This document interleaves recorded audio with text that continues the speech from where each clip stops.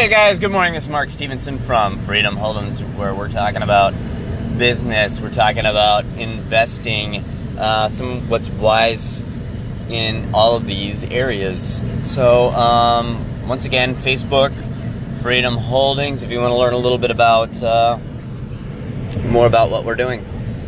So anyway, we've talked a little bit about Mastermind. We've talked about getting around people that are doing what you want to do in order to, change your mindset, start you on the path toward making money yourself. And a big yawn there. So this is critical in your starting to develop some critical thinking and to start developing some belief that something can and will be doable by you. So and here's another thought. So multiple streams of income is always a good thing. So budgeting, we talked a little bit about budgeting before. So when I was talking about debt and talking about the difference between good debt and bad debt, so good debt is what is buying assets that will generate income. So something like real estate is okay leveraging other people's money. One of those sources is banks. So banks can be a good source for you if you are using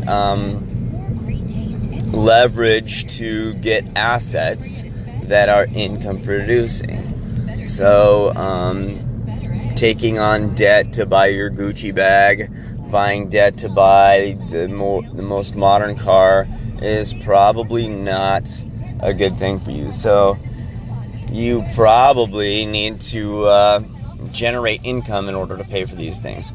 So the things that you're buying just for status or that aren't necessary, you shouldn't take on debt for. Things that are asset producing or income producing assets, you should be using your cash. You should be taking on debt, showing others how you can increase their money, these kinds of things.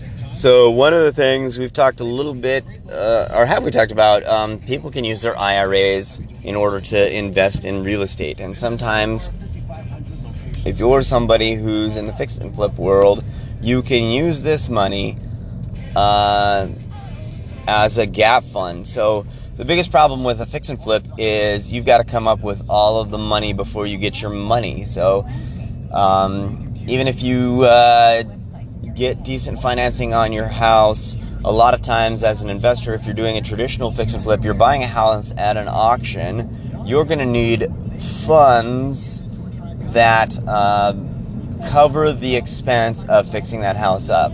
So the bank is not going to lend you, if it's a investment property, you're going to get 80% loan to value on the house in a traditional mortgage. So if this is a house, once again, if this is a house that's subpar, you're going to have to put some money into fixing the house up. So let's say that you are needing rehab on the house. You're going to need an additional 20% of that house to put down as a down payment, which may be your own funds, may be other people's funds that you are paying them for their money. In which case, you're probably going to have to entice them with something higher than the very low yield that they're making on their money right now. Even if you're, offering 10%, if this is done every 3 months, this could be a very good return for somebody if they can keep their money going at greater than, at 10%. Let's say that, like I said, if every 3 months you were able to fix a house and flip it to somebody else, that would be effectively over a 30% rate of return on their money over the year if those people can keep their... So if you had a good enough machine that you could pay people 10%, 12% on their money, and you could turn that over faster than ever, on an average of 4 times a year, you could effectively be paying them 40 40% on their money. So things to think about when you're putting together your business model and you're looking to raise capital. People can use their IRAs. A lot of people don't know this. And it doesn't necessarily need to be their IRA. There are a lot of other retirement funds that a lot of people don't know about. Simple funds, Keyhos. Some of these have come and gone. I'm not a specialist in this area, but they can take money from these retirement accounts that if they're tied up in just the regular stock market or bonds, maybe these people have suffered losses. So most recently the stock market has gone down. You know what I mean? If you can play on some of their fears and show that, hey, I can get your money working for, if you've got some experience in this area, or you can show people what that system looks like and that you've got systems and checks in place that make their money more secure than if it was in the stock market. You can bring on private money investors and start using their monies as gap funds or the down payment on the house, because you're going to need 20% down on the house. So just some thoughts for you as you go forward in the real estate investing world. We'll try to delve a little bit more into some of these ideas. All right, guys, it's been great talking to you. We will talk to you again soon. You guys have a great day. Bye.